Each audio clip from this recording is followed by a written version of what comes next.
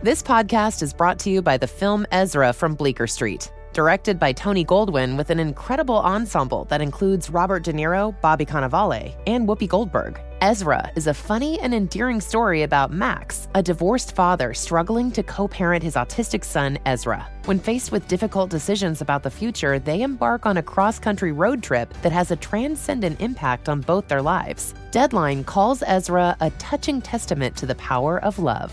In theaters May 31st.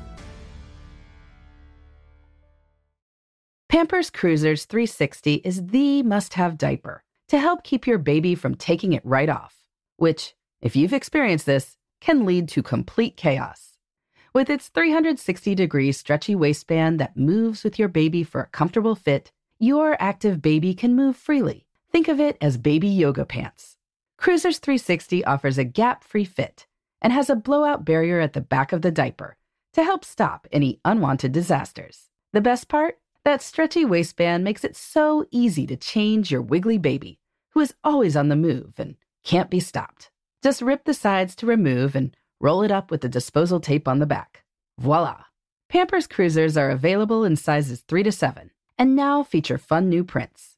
Pair with new Pampers Free and Gentle wipes, made from 100% plant-based cloth that grips the mess without fear of tearing.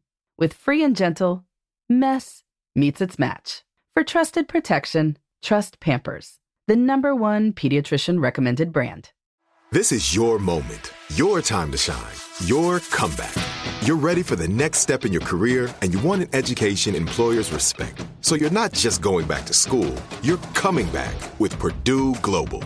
Backed by Purdue University, one of the nation's most respected public universities, Purdue Global is built for people who bring their life experience into the online classroom. Purdue Global, Purdue's online university for working adults. Start your comeback today at purdueglobal.edu. Hi, this is Laura Vanderkam. I'm a mother of 5, an author, journalist, and speaker. And this is Sarah Hart-Unger. I'm a mother of 3, a practicing physician, and blogger on the side. We are 2 working parents who love our careers and our families. Welcome to Best of Both Worlds. Here we talk about how real women manage work, family, and time for fun. From figuring out childcare to mapping out long-term career goals, we want you to get the most out of life.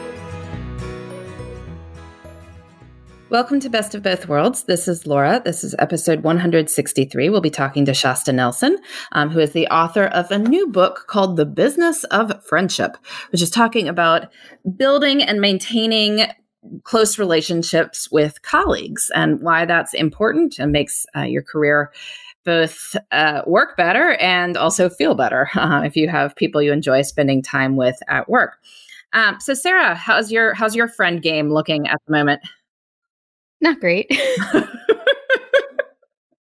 I mean, I've talked about this before, but I felt like it takes years when you move to establish your friend group. I think it took me like 4 years in Miami Beach. We moved here less than 2 years ago.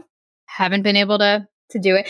I feel like I'm like starting, but then COVID really threw a wrench. Like I was on some neighborhood WhatsApp groups and was like at the point where I might be like, oh, maybe this person would want to run with me, or like sort of tried to start a neighborhood book club that didn't go anywhere. And then COVID really like wasn't great timing, because when you move to a new place, like you want to go to kind of bigger, more casual gatherings, perhaps, as you're getting to know someone. So yeah, my friend game is sort of lame right now. And even my like really close friends from Miami Beach, like we did one Zoom date with them recently and it was great, but like we've barely seen them and it makes me so sad. So I don't know, hopefully that will get a little bit better someday. We did go to an outdoor pool party for Annabelle's BFF and that was really fun. And we're probably going to do a beach play date with them. And I like the mom, so that'll be nice.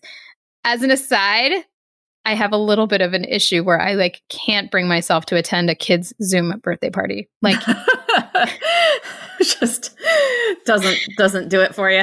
In fact, any Zoom celebration, like I have this block where I just don't even want to write it in my planner. I'm like, and I will, like, I had one that I would have gone to that I actually did accidentally miss. And that made me kind of sad because I'm very close with them. But otherwise, like, I don't know. Have you been to them? Did you do the car parade? No, I don't do car parades. I mean, if it were like a close family member and I was going to get to like see them and have a conversation with them, like tiny car parade, I would consider it. But like the idea of like 20 third graders like driving past a house, like I'm a horrible person. I'm sorry. Please don't hate me for this. We all have the things we dislike. I'm not into it. What about you? Some people hate puppies and rainbows. I don't hate puppies or rainbows.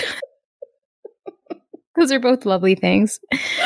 Oh dear. Have you gone to have you piled all 5 kids in the car and gone to some? We've only done a few most people have just not done stuff. I mean, they've just, if people were celebrating birthdays, they just do a small family kind of thing.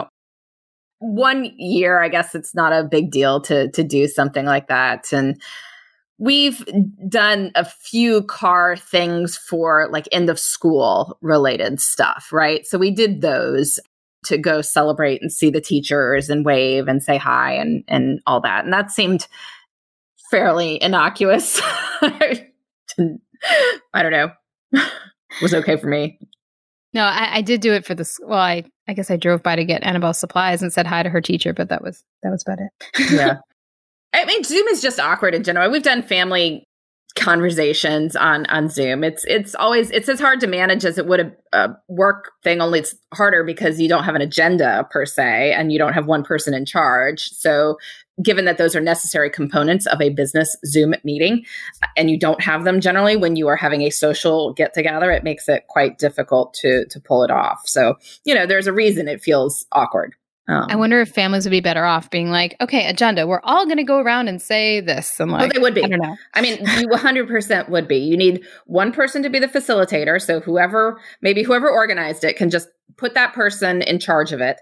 They can then go around and ask everybody a question in turn, ask people follow-up questions by name, like, Joe, can you say what you wanted to say about Mary doing that? It sounds terrible, but that's how it works, right? And that keeps it from being exhausting and awful.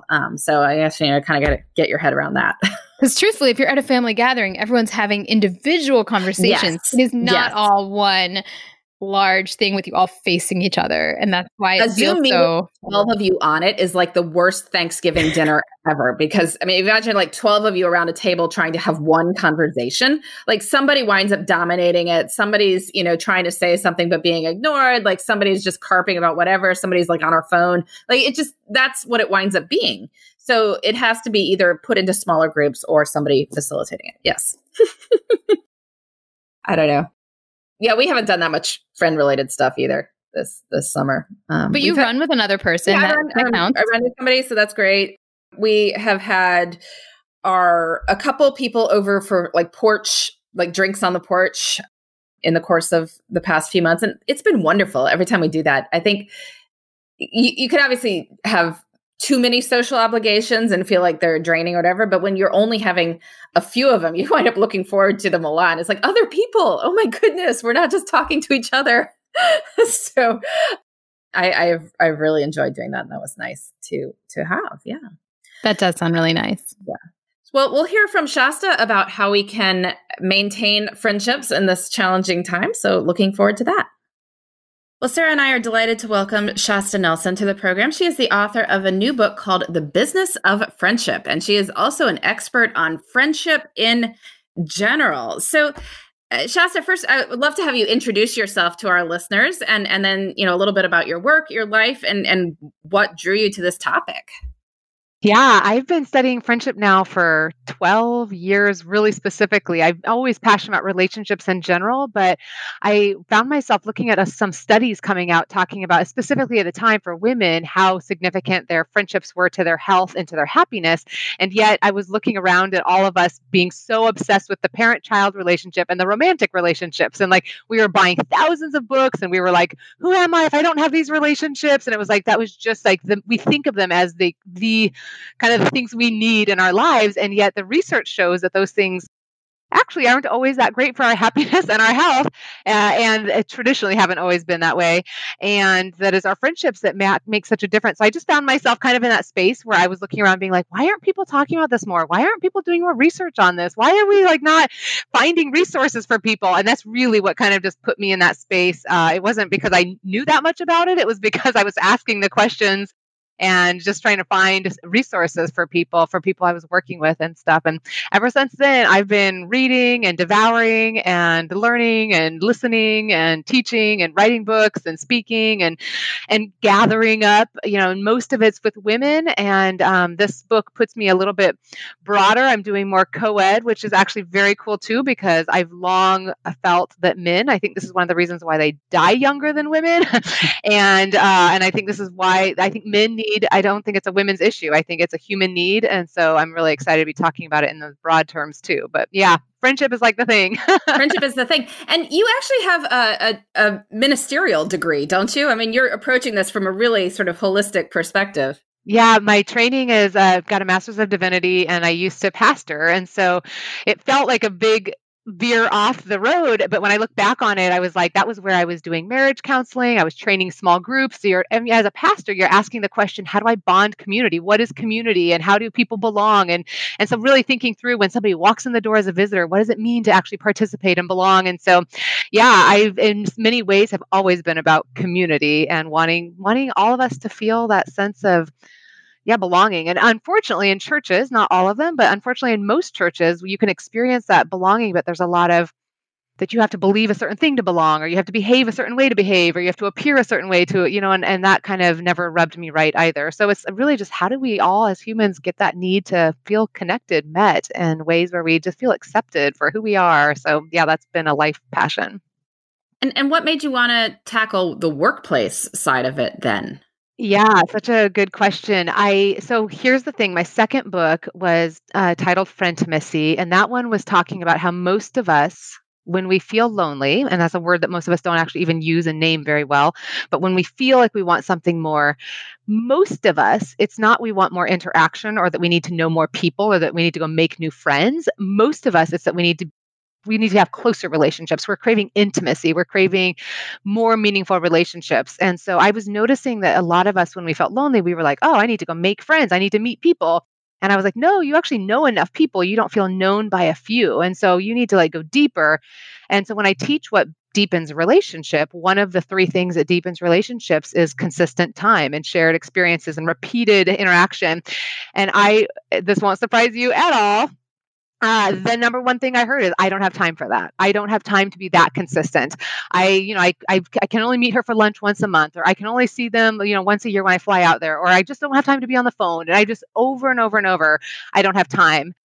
And I thought, I could do my darndest to talk you into 1 more hour a week. And that's not going, when you see the numbers collectively of 61% of us feeling lonely on a somewhat regular basis, I was like, I don't think I can talk you into 1 more hour and that's going to make the biggest difference. I think we need to tackle, work is like to adults what school is to kids. This is where we're spending time with people, where we're interacting, where we're making our biggest contribution. And I was like, why don't we talk about putting friendship in our whole life as opposed to trying to fit it in this personal life bucket with 1,000 other things? And to me, this is really answering the question of how can we get more of our emotional, social needs met in the biggest part of our lives in that bucket. So it's answering the question, I don't have time. Well, you do. Just do it at work where you spend a lot of time. Yes, exactly. But I think a lot of people feel a little weird about that, right? I mean, first, we're accustomed to thinking of life in separate spheres. But, one is where we can have this vulnerability, the intimacy with people in our personal lives. We feel a little bit weird about that in the workplace. Is it okay to be vulnerable and intimate with people at work? Yeah, absolutely. It is. And it's so interesting because we are uncomfortable with it. When I was doing the research, about 30% of us are like, I don't know if this is appropriate. And yet, when asked how many of us want a friend, almost all of us are like, oh, yes, please, at work. We're like, we're not sure it's appropriate, but we want one. And also, it is, whether we like it or not, it is the number one place adults are making their friends. And so that is happening. And my bigger question is, it is happening. We need it to happen. What we need to do is talk about it more and teach healthy expectations and set this up so that it's best for the people involved and for the workplace. And the research shows it is absolutely paramount not only to our individual health and happiness, but to the organizations of whom we work, which is really fascinating. I mean, there's 20 years of research. I mean, we're talking decades and many, many different people studying it in a variety of different ways who say if you have a best friend at work, you are the best employee for the workplace. You're more engaged, you treat the customers better, you're less likely to leave. So we're bringing our turnover costs down. You call in sick less, you have fewer workplace accidents. I mean, you just look down the list, and the people who have a best friend at work absolutely show up and feel more engaged, look forward to Monday morning, the Monday morning in air quotes, and feel like they feel supported, and they feel safer brainstorming. They feel safer taking risks. They feel safer showing up with big ideas. And those last few ideas are examples of vulnerability in the workplace. And to your point, a lot of us are like, well, we picture people telling personal drama and disclosing like all these, like, he did what last night, and we picture vulnerability, and we have like these fears that pop into our head immediately. And I do teach incremental, slow vulnerability when we talk about disclosing, and I teach how to do that in a healthy, safe way. But more importantly, vulnerability is what we need in order to brainstorm. It's what we need to be able to say, I actually don't know the answer to this, or I actually need help with this, or not just diversity, but inclusion is vulnerability. It's like, I don't want to just have you be a token different person at the table. I actually want your differences to impact our answers here, and your story to change what we're trying to do and how you're experiencing this. And I mean, when we actually list everything we want for the workplace and how we will be better together, it takes an incredible amount of vulnerability to do that. This is so interesting and very much falls in line with some projects that I'm actually working on at work right now, which is funny because I don't really let that part get into the podcast too much, but one of my newer roles is to be on this wellness committee. And one of the things we're doing is exactly that, trying to just build a friend community amongst the like jillions of physicians that work in this one healthcare system. And it is. And I will say the older generation is more resistant to that. And I wonder if that's because they're trying to preserve some separation, whereas the younger ones, and particularly the younger ones with parents, have been like, yes, let's get together, let's do stuff. Like we just started a WhatsApp group that people are actually participating in, and I can see that like we're starting with these really like mundane things, but if we continue, maybe people will start to like strip some layers off, and then maybe we could someday actually meet in person and hang out, and that would be like, wouldn't that be nice? A whole other level. Yeah, I love that. I mean, the research just shows and backs that up of how important that is. I just listed a whole bunch of stuff where that benefits the organization, but from us personally, these are the people that we're interacting with who help us build resilience. Especially when you talk about doctors and the people on the front lines, I mean, the more supported they feel, the more people that they have sharing similar experiences and saying, I struggle with that too. And yes, this is what my customer did or my patient did. And, these are the things that help us build resilience, help us feel more supported, help us feel like what we're doing matters. It helps us kind of get oriented to ourselves. And when you look at happiness and health numbers, these are the people who are impacting our health more so than like that best friend we only talk to every couple months or something. I mean, these are the people we're interacting with and are affecting whether we come home stressed or not more than anything else. I say come home, whether it's virtual or whatever that looks like for each of us. But yeah, these are the people that are shaping us and our happiness and our mental health and our well-being in the area where we are arguably spending the bulk of our brain and our time. So that's a beautiful story. So how do you go about getting a best friend at work, though? I mean, it's sort of... You're not, in seventh grade anymore, where you're been passing notes in class and, pinky swearing your best friends or something. So how does this tend to happen? Yeah, so it tends to happen what makes the workplace amazing for building friendships is there's 3 requirements that have to be. So when we study any healthy relationship, there's 3 things that have to be present. And one of them I named earlier was consistency. It's consistent interaction. And that's why that one is what happens automatically in many workplaces, because we have proximity, we're being pulled together on video calls, like we're meeting people and seeing them on a regular basis. If in our non-work friends, this is the one that's hardest for us to pull off, because the only way to get that consistency is to initiate it, to schedule it, to send those 5 emails back and forth, to like schedule 3 weeks out. But here we're paid to interact. So in our work, we have the consistency somewhat done for us, which is fabulous. And then we're going to build our bond with the people in that space who do the other 2 requirements with us. So we're seeing a whole bunch of people. The other 2 requirements are vulnerability and positivity. And so we're going to build relationships with those who we practice these 3 things with. We pick, it's interesting, our best friends are not the people we pick because they're the most amazing people, because we interviewed them, because we have the most in common with them. Our brains tell us that, but we actually, any relationship we've ever built, it's because we practice those 3 things the most with those people. We had the most enjoyable, positive emotions when we interact with them. We feel most seen and understood and gotten with that vulnerability. And we have enough shared history that we start feeling like we can trust each other and have that safety and that reliability to that pattern. And so the more we practice positivity, consistency, and vulnerability, that will be who becomes our best friend. And that takes time and that's developed. And in a workplace, I'm always saying there's 5 levels of relationship that I teach, and it's kind of subjective, but that's just for our brains to kind of see different growth. And it's, you don't find a best friend, you develop a best friendship with some people by practicing these 3 things over and over and over and over. Well, awesome. We're going to delve more into that in a second. We're going to just take a quick ad break.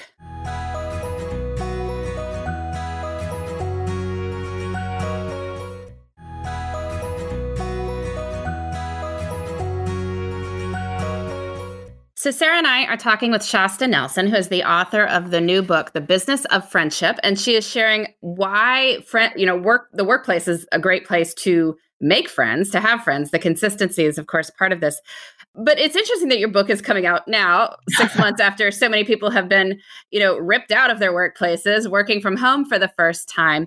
How does that change what's going on in terms of workplace friendships? It changes it in huge ways, because now that consistency that we had by, now I can walk to my kitchen and take a break, but there's nobody else in the break room, and now you can we can do a video conference meeting where we're all still pulling together. But if we were in person, we would have little side conversations before the meeting got started. So one-on-one, we'd ask about the weekend, and we'd walk back to our desks together. And so we're missing the small moments. We're missing the spontaneous conversations, kind of what proximity allows and invites. And so, yeah, we're now a little bit, the way I would compare it, it's a little bit like sending your kids to school versus now they're being homeschooled. And you have to be more strategic. You have to, it can be done, but now we have to kind of go back to being intentional about scheduling that consistency again. And now this puts it back into the same category as some of our non-work friends, where it's like, for us to feel close, we are going to have some pattern, some way of interacting.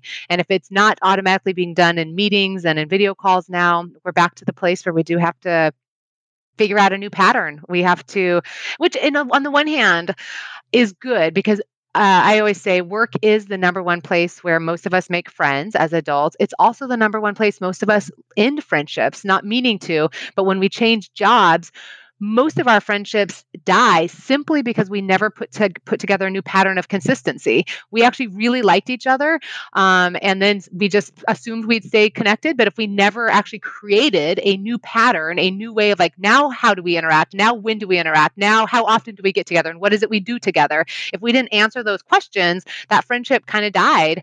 And now in some ways we have that privilege of getting to practice that if we had good friends in the workplace, we get to practice putting that new pattern together now. And it could help make sure these friendships last beyond the time we share this job together. So at some point this has to happen. We're being forced to figure it out sooner than later now.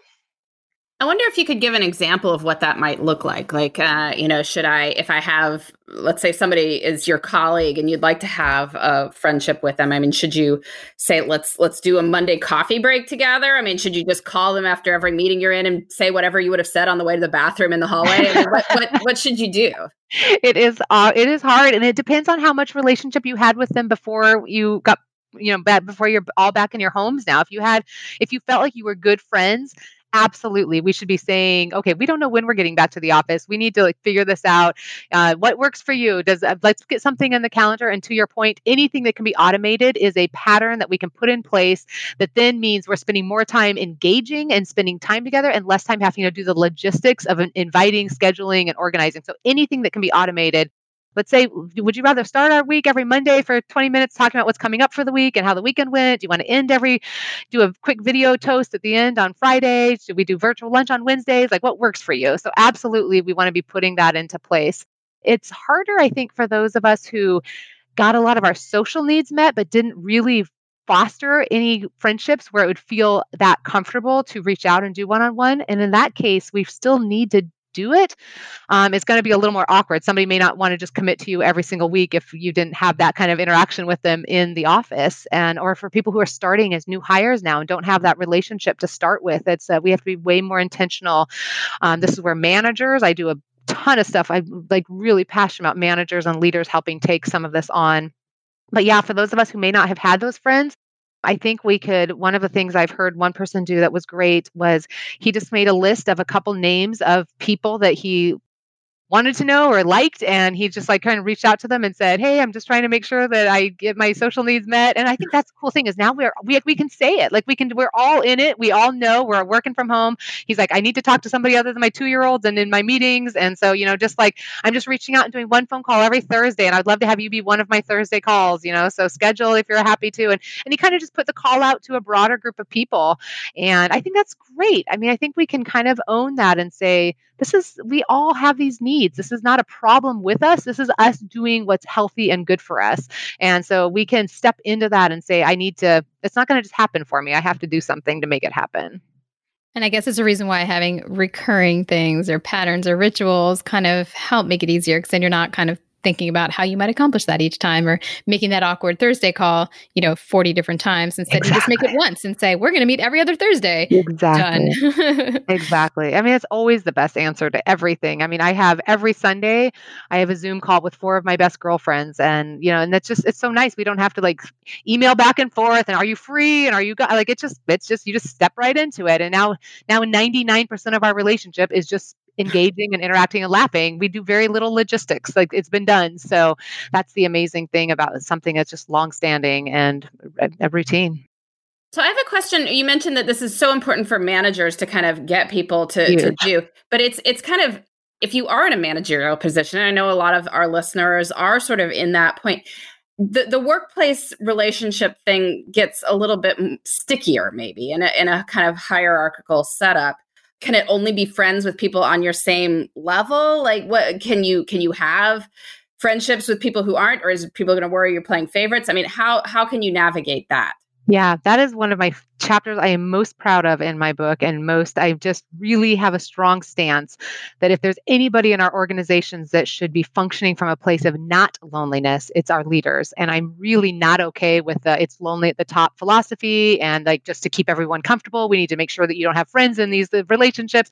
I am like, if there's anybody we need feeling connected, it's our leaders and our managers. So we know that loneliness reduces our empathy. We know that loneliness reduces our ability to dream big. We know that loneliness, I want my leader, I want my boss, I want my manager like showing up, feeling so connected, so believed in, and so loved. And so for me, I really have a stance that our leaders should be building friendships. And I don't think it's realistic that we can say you can only do it with people at your level. I mean, what if we're at the same level and then you get promoted and now we can't be friends? And then what if I get promoted and now we can? And then I get promoted and now we can't? And I was like, and I interview one story, these 2 guys where it's just that. It's like they both worked for each other. One went to another company, one was their boss. I mean, and I was like, I just love that they were able to say, rather than say, let's not trust ourselves to be friends and still do our jobs with this, let's instead show up and to say, let's have the big conversations and trust ourselves to say, so what does our friendship bring to this that we can do our job better because of our friendship? And what are the things we're hesitant around and that we need to be cautious of and work around?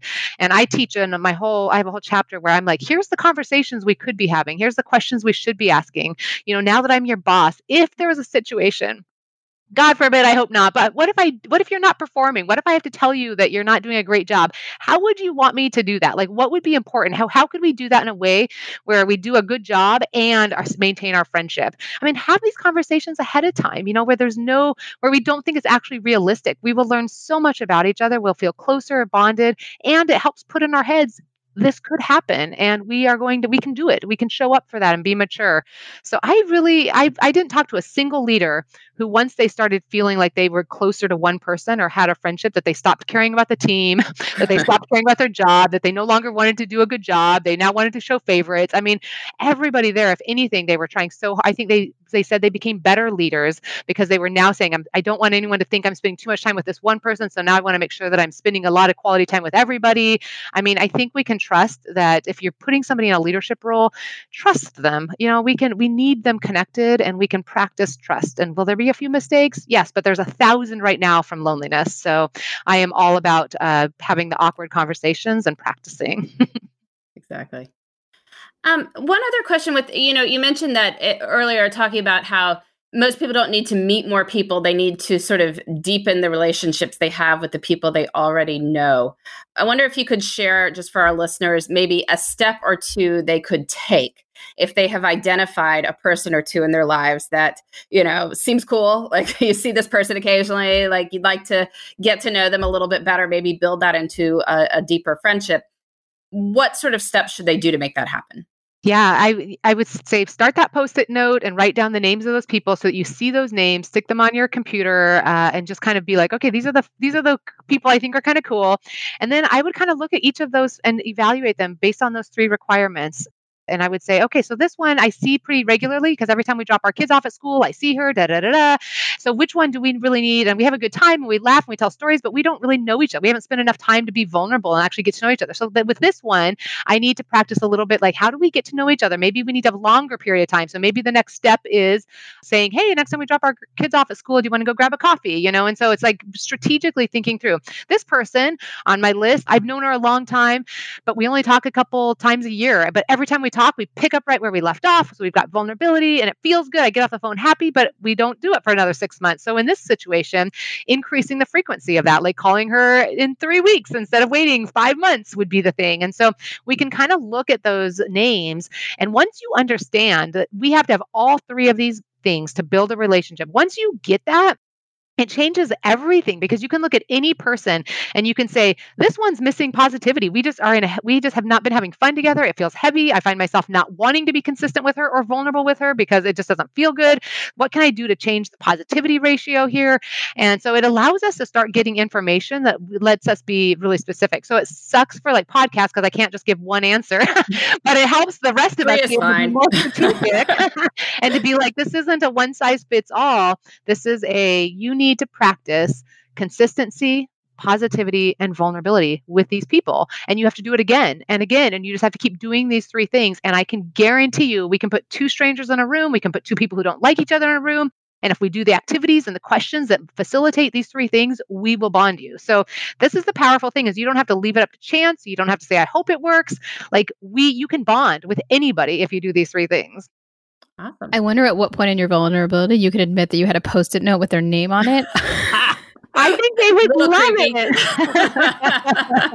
I did say I invited 4 girlfriends out to a wine bar a couple years ago, and I did kind of say to them, I was like, everybody's moved away. I mean, I have really good friends that I talk to, but you 4 are the people who are local that I am investing in this year. And I was like, so consider yourselves warned. I'm coming after you, And they just all laughed and loved it, and they all like said to me later, like, I felt so special. I felt so loved. I was so excited. And I think we act like we're worried about it. I think obviously if you don't know the person that well, it might be a little weird, but we do want to feel chosen. All of us, the numbers are high. And I think that's one of the things that lights me up the most is we have treated loneliness as a problem. And it's not. It's your body telling you you're hungry for connection. It's the same way as if you feel hunger. It's not a problem that you're hungry. It's a problem if you ignore it or deny it or pretend you don't have it. It's a problem if you don't have access to food or don't have nourishing food. But just being hungry is not a problem. So loneliness isn't a problem. It's not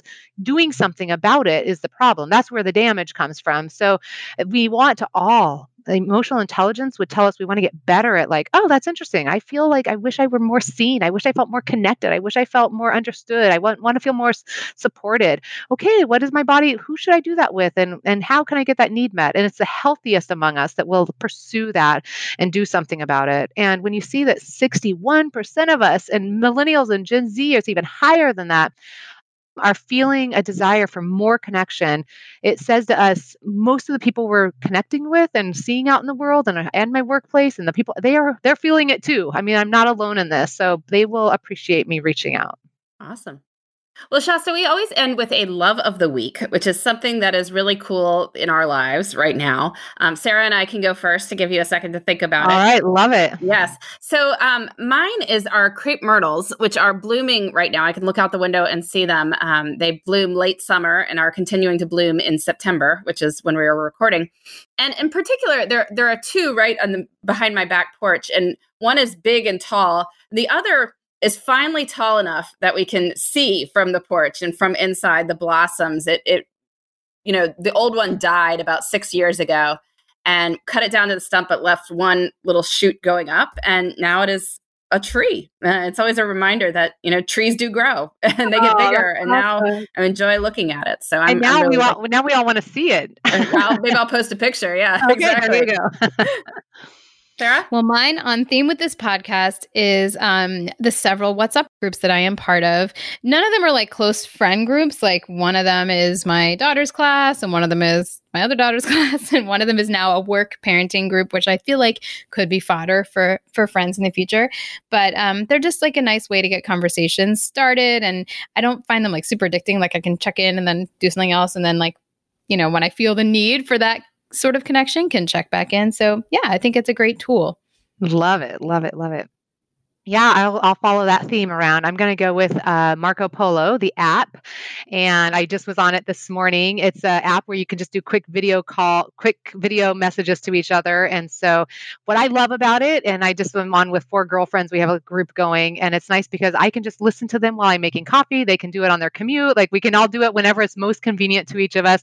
And we can just pop in and have this ongoing conversation. And so I feel like I had girlfriend time this morning, and it's just because I watched their videos from yesterday and last night and left a little video this morning. So Marco Polo is helping me feel more connected. That's awesome.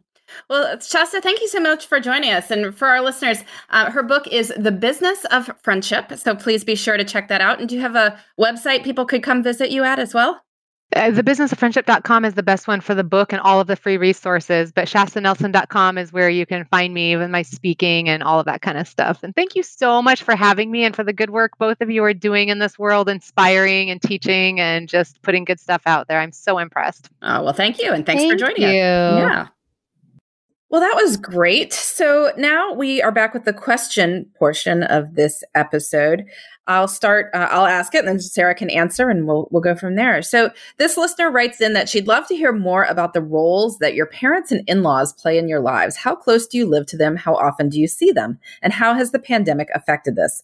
I have a 2-year-old and one on the way, and we have 2 busy jobs and live far away from both sets of grandparents. And COVID had made this harder because there used to be lots of travel, but even before we debated moving closer. So Sarah, what's your situation here? Yeah, so we are close to my husband's family from a distance perspective. We're about like 30, 40 minutes away.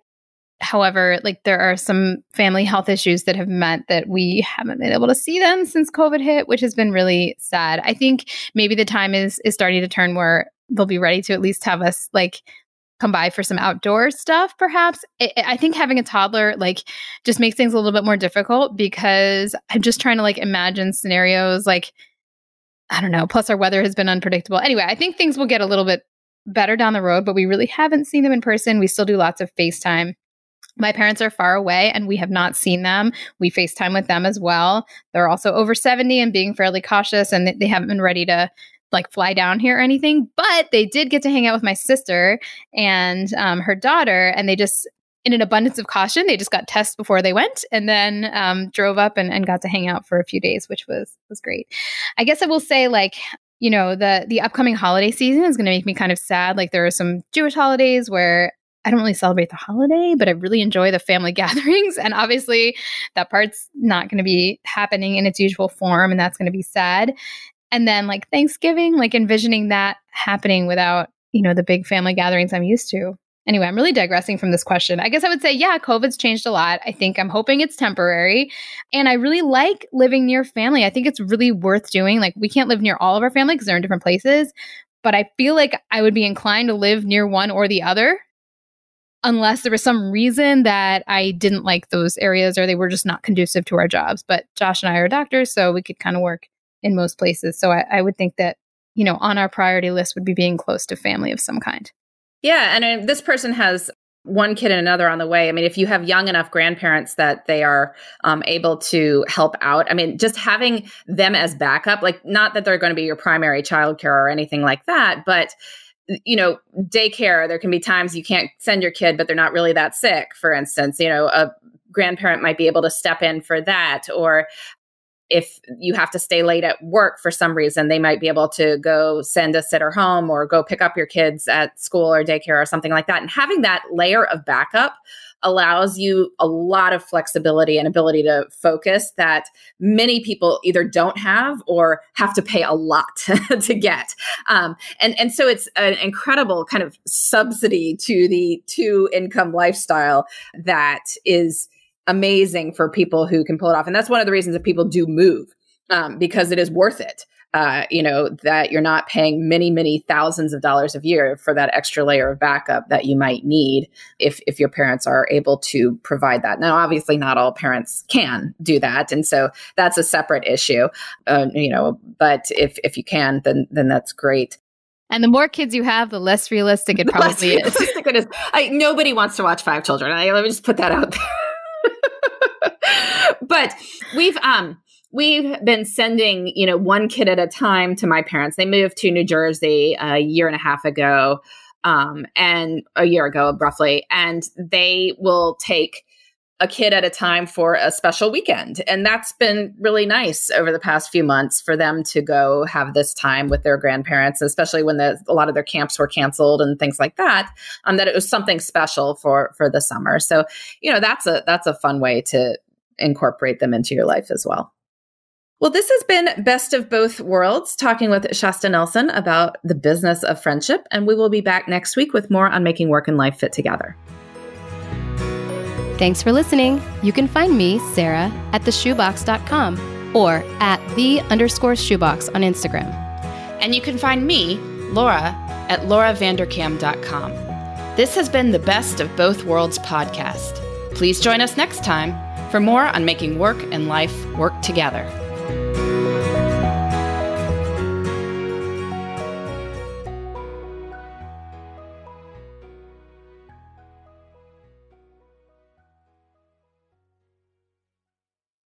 Open a limited-time 11-month certificate at Kemba Financial Credit Union. At 5.25% APY, it's more than triple the national average, plus it's a safe and secure way to grow your money. Visit your local branch or kemba.org/cb for details. Offer expires May 31st, 2024. APY equals annual percentage yield. Restrictions apply. $500 minimum and $250,000 maximum deposit. Advantage status required. Comparison based on bank rate average. Federally insured by NCUA. Are you still searching for your perfect place to call home? Well, now is the time to buy at Fisher Homes. If you're looking to move in before the end of 2024, May could be your last opportunity to start building your dream home and close before the year's end. If you're hoping to move in even sooner, Fisher Homes also has homes that are move-in ready and waiting for you, where you can start enjoying the benefits of homeownership even faster. Schedule your personal tour with a new home advisor today at FisherHomes.com and make this spring the season you find your perfect home sweet home. Since every minute counts when you're a new parent, who wants to waste time washing bottles?